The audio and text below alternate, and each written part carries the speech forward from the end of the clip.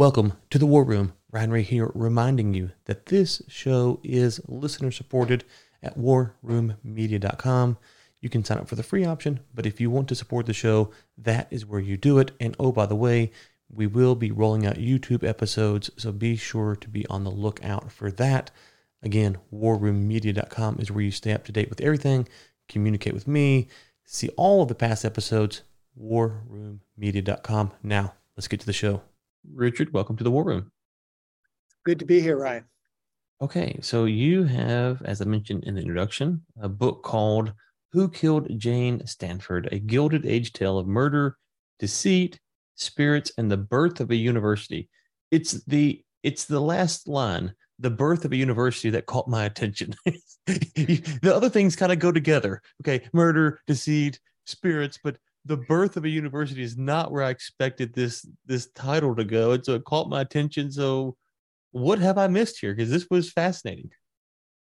Yeah, it's not what you expect from universities, but I'll add here that in the Gilded Age, late 19th, early 20th century, Jane Stanford was not the only person who founded a university who managed to get murdered. Rice University, the founder there, got murdered too. But, you know, what you're missing is something that's people have gone out of their way to disguise, that Jane Stanford was murdered. She died of strychnine poisoning in 1905. Although if you read anything released by Stanford University, you would never learn that. And if you took a tour of Stanford University in which they recount its history, you would never learn that. Even though it was all over the papers, and even though a coroner's jury ruled that she had died by strychnine poisoning, that has been pretty thoroughly covered up until relatively recently. Okay, so there's two things there. There's the poison. I'll talk about that in a second. But first, who is or who was Jane Stanford? Who was she, and what was her status in society? Okay, Jane Stanford was probably the richest woman in San Francisco in 1905 when she died.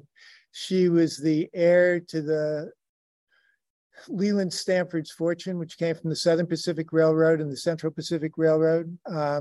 These were the railroads which were denounced as the octopus in Frank Norris's novels of the late 19th century, and were pretty much the most hated corporations in California, for which there was a great deal of competition in the late 19th, early 20th century. And Stanford, in effect, was laundering his reputation by endowing Stanford University. He died, and for the last 10 years, his wife, for all practical purposes, controlled the purse of the university.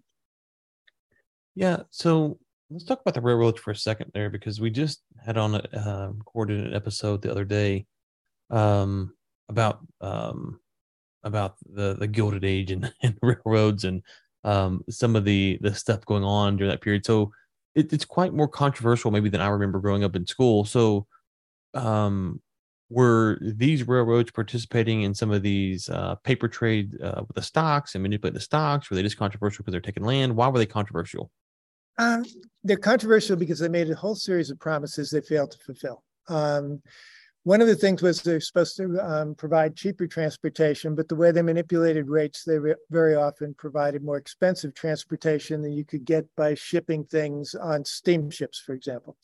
They also took out a loan from the federal government, which allowed the Central Pacific to be built, and they refused to pay back the loan. They manipulated their stocks and bonds to make sure that they made fortunes while investors often lost out. They bribed congressmen. Leland Stanford became a U.S. senator. He bought his way into office. I could go on and on and on, but that's essentially how they operated. And so the average citizen, if you're during this period and you said Jane Stanford, they would have said what? They would have said two things. First of all, is that her fortune was ill-gotten. And the second thing was that they really believed that, even though the fortune was ill-gotten, it was now going to be devoted to the good of the children of California, as the Stanfords claimed. They were right about the first one. The second one was not so clear, because it was never that clear that all of the Stanford fortune was going to go to Stanford University. So there they pretty much bought a story that those in the know, those who ran the university, realized that until her death, it was unclear what was going to be the fate of Stanford University, whether it was going to acquire all the Stanford fortune, and indeed whether it would continue to exist in its present form. So they would have admired her for what they thought she was doing, but they would have known full well where the money came from. Now, was the university stuff, was that tied to the death of their son? Or is that separate, unrelated? Oh yeah, no, it very much. The Stanford University, its full name is Leland Stanford Junior University, and it's a memorial to their dead son who died of typhoid at 14 when he was in Italy. And they were honestly bereft. This is a university that's born in grief. It's born in a common kind of grief during this period because people lost children in just shocking numbers. Jane Stanford never really recovered from the death of her child, and that's what turned her into a spiritualist. She wanted to communicate first with her dead child, later with her dead husband. That's what brought her some relief because she really thought she could communicate with the dead. So the full name of Stanford is what again? Say that again for me. Leland Stanford Junior University. I've never heard that ever. Yeah, most people don't know that, but if you go back and look at the official documents, that's what it is. Have they changed it now to make it to say Stanford, like a DBA type situation, or? No, people abbreviate it. I mean, people always colloquially refer to it as Stanford University, but its proper name is Leland Stanford Junior University. Okay, I bet I could go around to Stanford campus and like make $1 billion just asking students what the name of the university is. There's all kinds of questions you could ask Stanford students and make $1 billion. That is wild. Okay, so their son dies of typhoid. No mystery around that. That's pretty straightforward, right? Yeah, that's pretty straightforward. People are dying of typhoid, and again, the death of a child is not unusual in the Gilded Age. Okay, and so that spurs her into, I think you said, mysticism, and then wanting to connect with her son, and then eventually the university. Yeah, there's a whole bunch of stories that come out about it. The one that appears to be true is that Leland Stanford, the father, was doing a death watch over his son, and he dozed off while his son was dying. And he dreamed that Leland Jr. appeared to him and said, even though I will not get your fortune, you should devote your fortune instead to the good of the children of California. And when he awoke, his son was dead, and he took this as a visitation. He took this as a sign. And it's another one of the things that drive both him and more particularly Jane into spiritualism. So that's the origin story of the university, and there's a great deal of truth to it. Mm. And so where was Leland, the father, where was he educated at? He really wasn't. Leland Stanford failed at virtually everything he did until he fell in with Collis P. Huntington. Collis P. Huntington of the Associates of the Central Pacific Railroad was the smart one, but they merged their money in a way that even though they all came to hate each other, they could not be rid of each other. So their money remains merged until after the death of all of them, really. And then it's finally going to be broken apart. But that's where Stanford gets his money. Before that, he failed as a lawyer, he failed as a merchant, he failed as a bar owner, he failed partially as a politician, though Huntington got him elected governor of California. But Stanford's success has to do with the luck of falling in with a really smart, really ruthless, really corrupt guy. And so all these failures that Leland Stanford has, is it because he's a corrupt person throughout his life? Is it just because he's lazy? Is it not talent? Why is he continually failing? Well, his partners thought he was lazy. And he is good at one thing. He's really good at raising trotting horses. He is probably the best trotting horse stable in the country by the 1890s. He's really good at that, but as his partners say, he'd rather be at the races than doing business. So he's corrupt enough, but they're all corrupt. But he's not the smart one. He's not the smartest tool in the shed. It's pretty much Huntington and Mark Hopkins who will get incredibly frustrated with him, saying it's something he probably could have done, but he's too lazy and he's too interested in other things to do it. And the other reason they come to despise him is that he starts cheating them. Their general rule with each other is they would cheat other people, but the promise was they wouldn't cheat each other. Leland Stanford violated that rule. So if he's kind of he has the horses and he's kind of a hack. Besides that, how does he get involved with these people who are at least successful swindlers? Well, what they are is they get to invest in a transcontinental railroad at a time when nobody in their right mind would build a railroad across the continent because there's no business. So all the people who are familiar with railroads will back away, even though the government's offering considerable subsidies. No experienced railroad man will take it. That leaves the door open for those who are willing to take a chance on it and speculate on it, and particularly when they can speculate with other people's money. The Big Four put virtually no money into this railroad. They're operating on money, loans from the government, promises of land grants that they turn into bonds and then they sell, stock sales, bribes to congressmen. So that's how they get in. Stanford could not have done this by himself. Huntington is the brains behind it, but it's the four of them who do it, and they pool their money in such a way that it's a complicated story, but they can't really get out, even though at various times some of them want to get out, and they stick together over the next 30 years. When we look at corruption today, and I hear these Gilded Age stories, which is worse? Is there more corruption today or more back then? They're different kinds of corruption, but we happen to live in probably the only time in which American politics is as corrupt as it was in the Gilded Age. The only time in which money can buy politics. The only time in which many Americans believe that their government works for the good of corporations rather than the good of them. The only time when people believe that essentially what will get you into office is the ability to buy office. The cynicism about politics is matched at the same rate as the cynicism of the Gilded Age. And what's now true too is that the only period in history in which people are voting at this rate we're voting today, because voting rates have gone up, was also the Gilded Age. So it's sort of a paradox. And so what was Jane's thought about her husband? You mentioned he's failed a bunch of times. He gets tied in sideways. What was her ethical or problems? She doesn't say much. Once he's dead, she sees her job as protecting his reputation. She destroys his papers, for example. Leland Stanford's papers are gone. Almost certainly Jane's the one who destroyed them. She did it because she knew what was in those papers. There was all kinds of stuff that would convict him of corruption, but unfortunately it's not just in his papers, it's in a whole bunch of people's papers. So destroying his doesn't do that much good. As a matter of fact, what it does is it takes away his ability to answer and show other people are corrupt. But she's protection mode. She's protection mode for her son, who she adores, and her husband, and that's what she does. And until he dies, she does not take a major role in much of anything. She comes into full public view and really becomes a powerful woman once Leland Stanford Sr. dies.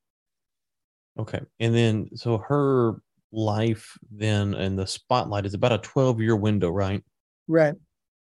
And so she emerges, let me ask maybe this way, based upon what happened after his death, how do we then try to piece together who she was when he was alive? Because she comes out and she's about to make these moves, and this she's covering up for him.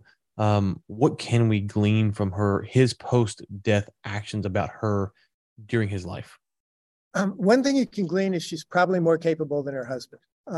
Collis P. Huntington says that. Collis P. Huntington says, she's a tougher opponent and a better manager than her husband was. But the way she has to learn how to be that is because Leland Stanford leaves her with a disaster. When he dies, he's done two things. First of all, he has not paid back the loan owed to the U.S. government, and they sue his estate. So she finds that she is now being sued by the United States government to pay back more money than is liquid in the estate. Secondly, she discovers that all the founding documents of Stanford University are basically illegal. that for legal purposes, there is no Stanford University.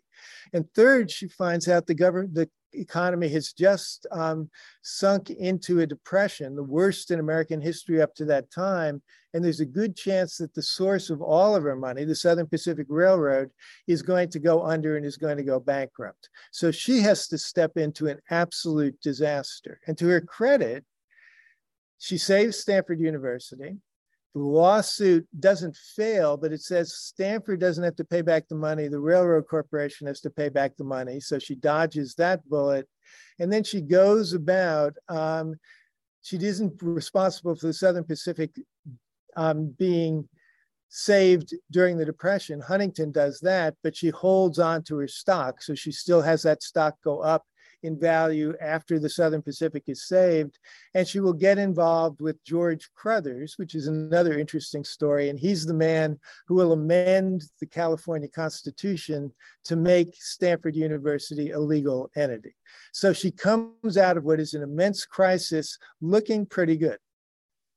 Well, that's exactly what I was going to ask you next is she, being the era of history we're talking about, is she able to do this because the laws were poorly written, or was she pulling strings to get people to bend the law in her favor? And it sounds like at least partially she's getting strings pulled. She's having strings pulled. I mean, she is intervening in the Supreme Court case in ways that would now be seen as corrupt and illegal. She knows some of the justices. She's lobbying Supreme Court justices. Some of them have been involved with the railroad. It's the kind of stuff that would look very fishy today. So the Supreme Court decision seems pretty odd at the time. And what she manages to do with it is to get it to fall in her favor. She still has problems, but that looks pretty fishy. The California Constitution, Crothers pulls a lot of strings to get that done.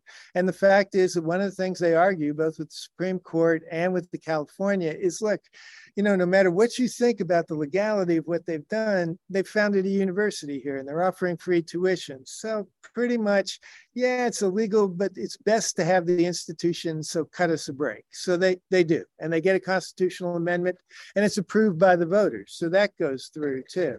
So all of those things work out well, but she is well connected. She's very well connected, and that has a lot to do with how all of this takes place.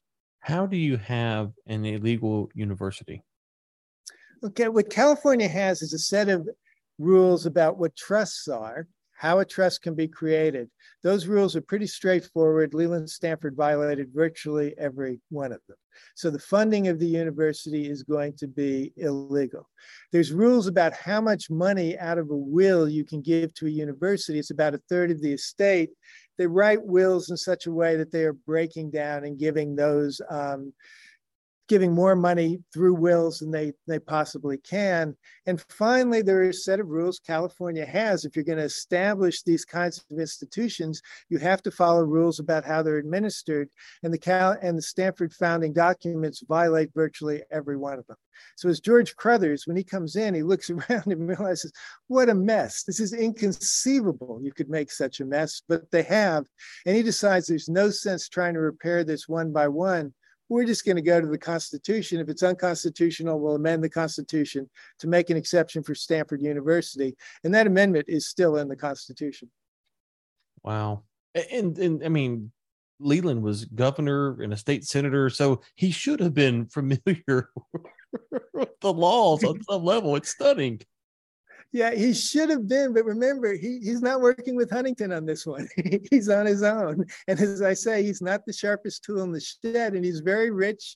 And like a lot of the very rich, he thinks he can get away with it. In the end, he gets away with it.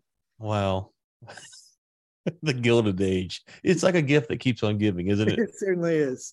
How do you view the characters as a historian in this time? Because, you're hearing all this stuff and go, oh my gosh, is this not to diminish the wrong, but is this par for the course for how the high society was acting, or was this an extreme act? No, this is pretty much par for the course. I mean, one of the things, if you're going to study the rich in the Gilded Age and in any other period, you realize one of the criteria for getting rich is not being really smart or even necessarily really good at what you do. So the kinds of things I find here end up being, and it's terrible because Jane Stanford ends up being poisoned, but it's funny. I mean, it's the kind of stuff they do. It's just utterly ridiculous, and they get away with most of it. So what Leland Stanford does is not the genius of Leland Stanford, though. People are praising his genius, praising his wealth. You get into the underbrush and this stuff, and you just find out it is a mess. It is just an astonishing realm of incompetency, but the university goes on. And just when you think this is it, this is going to finally bring it down, it somehow stumbles through that and goes on to the next crisis, including the crisis of having to cover up the murder of its founder. Yeah. So how do you just on that, like, how do you keep unpeeling the layers of the onion? Because this is one of those truth is stranger than fiction, but it's a complicated mess, it sounds like, too. Yeah, it was. And the first thing I had to do was essentially follow the money, because what I had to figure out is, why would anybody cover up the murder of an elderly woman who is there at the same time praising as the mother of the university and as the good woman? So I had to figure out, what's at stake here? You know, what's at stake for somebody to want to murder her? And I found many people with many reasons to want to murder her. But more than that, why would the university want to cover this up? And that led me deep into the financial arrangements of the university and all the things that people thought. And the basic thing they thought at the time was that Stanford's had given all of their money to the university, but they hadn't given all their money to the university. There were always strings attached, and Crothers, who knows what's going on more than anybody else, is never sure until Jane Stanford dies that that fortune is going to go to the university. So the great fear is, if she dies in such a way that will bring about people having to examine her death, which means examining her life, which means examining the university can be in real trouble. They don't want that to happen. Yeah, especially in illegal university that, barely got put into the spotlight, I guess, because of they changed the Constitution. So you don't want a whole lot of questions being asked, I'm sure. No, and the university spawns its own scandals. There's the Ross affair, there's the Gilbert affair. The university is constantly in the paper for doing things which appear to be illegal. So illegality is all over this institution. Wow. Okay. So the husband dies. He was state senator when he dies, correct? Yes. Okay. So he dies. She begins to go through this process of covering up. Then you say that she's shrewd enough to maneuver some very difficult obstacles. But ultimately, you're arguing here that she's murdered. So she can't get it all the way done. What was her ultimate downfall? Well, the problem is that as she is, she's a spiritualist. And she can't get beyond seeing the university as a bunch of employees. So she begins to think that what she really wants the university to do over time is to become essentially a cult, to go through what she calls soul germ theory, that the university should be talking about the eternal life of the soul, which exists before a person's born. The soul grows greater as the person is embodied, but then after the person dies, the soul continues to grow and be educated. And she wants the university to teach this. She says the professors don't realize how important this is. And she's right. The professors don't realize this, and they don't want any part of it. The other thing she does is, she, having had Crothers clean up the charter, she starts changing it again. She starts giving these addresses, changing the way the university is going to work. So poor George Crothers, having just made the university legal, she goes about doing all these things which are illegal. So the university is constantly drifting back into legal troubles that Crothers wants to disguise or stop as much as possible. So having helped to fix things during the crisis, she immediately leads the university back into very, very troubled waters, both as an educational institution and financially. And when she doesn't like faculty, she has them fired, which makes Stanford University become the center of scandals over academic freedom. They cannot recruit good faculty because nobody in their right mind is going to go to a university where they think Stanford or the president, David Starr Jordan, can simply dismiss them at any moment because they've offended them in some way or don't like their ideas. So, yeah, what is the standing among academia at the time of this going on? Is Stanford, like it is today, really revered, or is it up and coming? Like, what is it viewed as? It's seen as something of a joke, a very rich joke. It's seen as an attempt by a very rich family to use their ill-gotten fortune to create a memorial to themselves. And much of early Stanford is all about the Stanfords. And it's also seen as a place which is going to be run by an elderly, very rich woman who has an idea about education which is very different from the birth of new research universities, which is taking place at the time. So it is seen as some place which is just, as one time as Charles W. Eliot, the president of Harvard, says, whatever happens at Stanford can't really harm other American universities because there's no other university like Stanford. I mean, it's just crazy town in there. Yes. So that's what can partially protect it. Yeah, so it's not like today. If you were to get a job as a professor at Stanford, it's a completely different feel. And so, yeah, David Starr Jordan, the president, wants to turn it into a major research university, but he sees Jane Stanford as the leading obstacle to that. But at the same time, he can never offend Jane Stanford because she controls the money. Okay, and so one of the things I'm curious about in general about people that are corrupt is it seems that even if they are shrewd, they seem to find themselves in problems later on because they buy into their own shrewdness, right? So they might navigate this stream here and get this problem resolved, but because they have lack of moral or ethics, they're ultimately going to make faux pas that are going to cost them later on. Is that generally true of people in the Gilded Age and people like the Stanfords? Yeah, they are. And they figure two things, is that if they're corrupt, they figure everybody else is corrupt too. They figure everybody has their price. And one of the things that shocks the Stanfords is when they try to recruit a president to the university, they keep getting turned down. They double the salary, still get turned down. That to them is sort of inconceivable that everybody doesn't have their price. And the second thing which is connected with that is as Bertha Berner, Jane Stanford's companion and secretary, says, she realized that money was power. And she realized that she could use her money to get virtually anything she wants. And it made very little difference to her whether she's using that money legally or whether she's using it illegally, because she figures even if she uses it illegally, she can use the money to escape the consequences of having done it illegally. For all the corruption of the Gilded Age, none of them went to jail. So that's something that happens to the little people. They really do think that the rules do not apply to them. If Jane Stanford could talk to us today, would she be surprised that she was murdered? She was. I mean, that's the striking thing about her death. I mean, she thought, and I think she said this honestly, she thought, who could hate me? This is a woman who collected enemies like she collected jewelry. But she really honestly thought, who could possibly hate me? And the second thing is when she was poisoned, she knew she was poisoned. She's a spiritualist who never uses the word death, but her last words are, this is a terrible death to die. She knew she had been shot, been poisoned. So all of the horrors that somebody had gone out of their way, they poisoned her once, they followed her, poisoned her again, they succeeded and they killed her. She knew that as she died.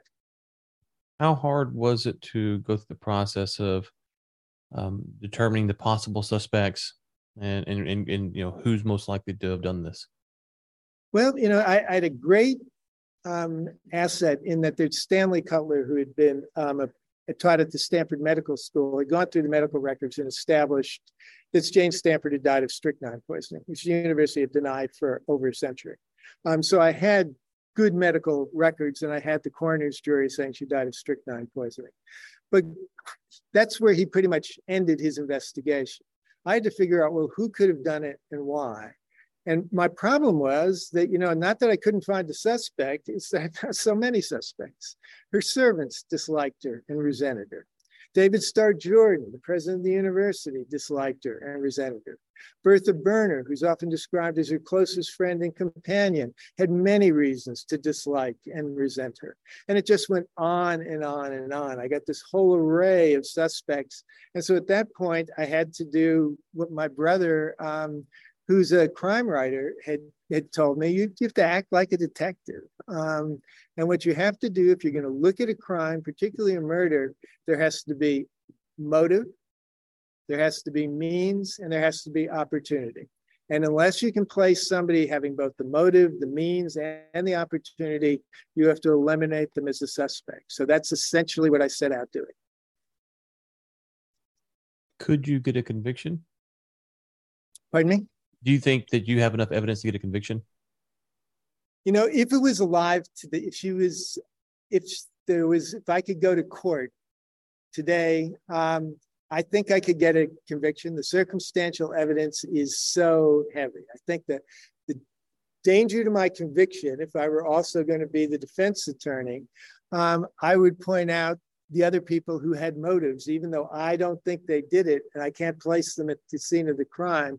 They would try to say, well, yeah, this is a case against the person I suspect, but you really haven't ruled out these other people. I think I have, but even I would not argue that they did not have the motive for killing her and that some of them had the means of killing her. The opportunity is the key thing. So give me your top 5 suspects.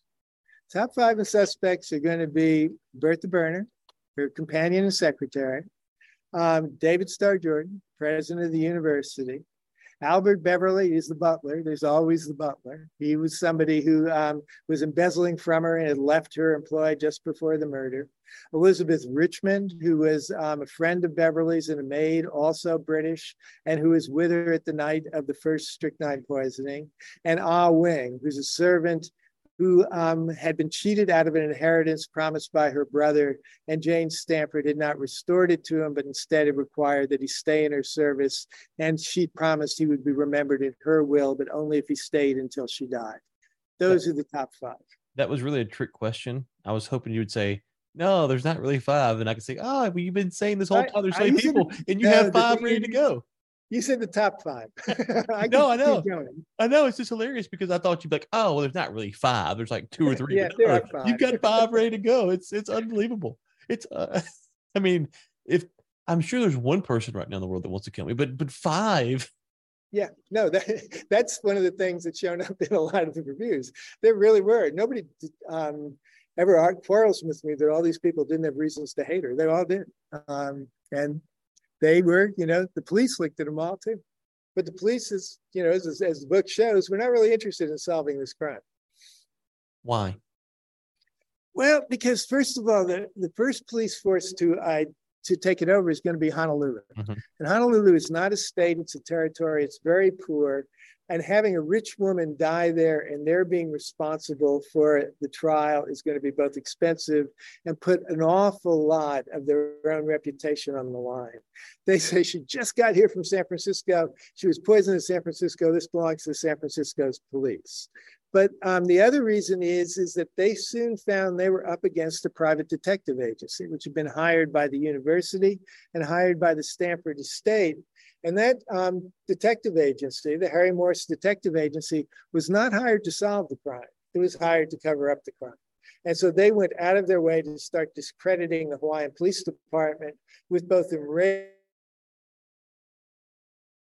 to lose his job. The person who is going to be assigned to the Jane Stanford murder trial is going to be a detective who is on the take. He supervises a guy named Kid Kelly who runs the crime syndicates in San Francisco. So all of them are quite willing, if somebody is willing to pay to hush this whole thing up, they don't want any more scandals. They're more than willing to take the money. They're more than willing to just say, oh, she just died of a heart attack. There's nothing to see here, and let it go away.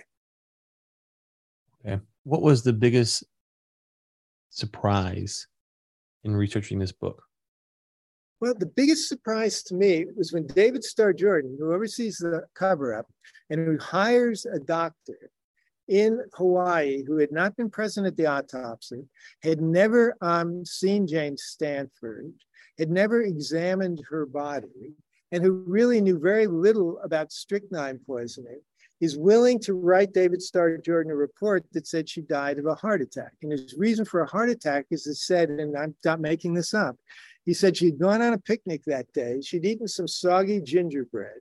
The gingerbread had given her gas. The gas had put pressure on her heart, and she had had a heart attack. By this theory, a fart could have saved her. So what we're left with is this utterly outlandish theory by a doctor who should have no credibility at all, is immediately attacked by all the doctors who had seen the body and who had done the autopsy. And he is able to take that back to San Francisco and sell it. And he sells it because the police are corrupt. That again, it's one of these things, you don't have to be good at this kind of stuff. You can sell this stuff if you're powerful enough, if you're money enough, and if there's corruption enough. So my surprise is that anybody ever took the story that David Starr Jordan told seriously. That's the most astonishing thing about it. The rich people could get killed. I've seen that happen before. The police are corrupt. I know that. Its servants often hate the people who employ them. All you have to do is read Agatha Christie novels and you know that. All of these things didn't surprise me, but that you could sell this kind of a report, that surprised me. What's the one question you would like answered that you couldn't get answered? One thing I'd like answered is, as you read the book, the thing that kept me awake was the first poisonings by rat poison. Anybody can buy rat poison in a store, and they just put a copious amount in it, and that's why it didn't work. They put it in Poland Spring bottled water. She gagged, she choked, she threw it up, and that ruined it. But the next poisoning, 6 weeks later, again, it's strychnine, but this time it's pure strychnine, which is very, very difficult to get. And this strychnine is given in such an exact dose and placed in such a way that there's a chance that there would have been no trace of it. There's only a tiny trace when they go back to the bottle. So somebody knew exactly what they're doing. So how does somebody go from rat poison in copious amounts to pure strychnine in a precise amount? And I think I found that out by finding a pharmacist, but this pharmacist who I could trace for about 6 years before that, the moment he's interviewed in the paper by the police, he disappears. I can't find him again. He's gone. The police say there's nothing to see here. So that guy, that's the guy, I'm sure, who got the pure strychnine, that delivered it over, that killed Bertha Berner. The police know he's their guy, and either the police or Kid Kelly have him disappear. He either goes into hiding, which I doubt, because once Jane Stanford is dead, there's no reason he shouldn't come back, or he is killed. If you think, in fact, that high officials or people wouldn't be killed by the police in San Francisco, the chief of police vanishes off of a motor launch in San Francisco Bay. A district attorney is going to be shot in the courtroom by prosecuting fraud in San Francisco. So the missing pharmacist, that's who we've got to put our efforts on to find. That's crazy. Yep. That's what we got to find. Okay. All right. Well, Richard, this has been good. We'll link to the book in the show notes. Anywhere else you want us to have people go to check out more of your work? Let me see. Link it to the book. You can link it if I. Okay. You cut out there a bit, but I think you said link to your Stanford University website, which we can do in the show notes. Thank you so much for your time today, and best of luck on your next project. Thanks for listening today. Really, really appreciate it. If you could, drop a 5-star review wherever you may be. We keep getting on great guests, and that's because you keep supporting that show. If you want to know more, go to warroommedia.com.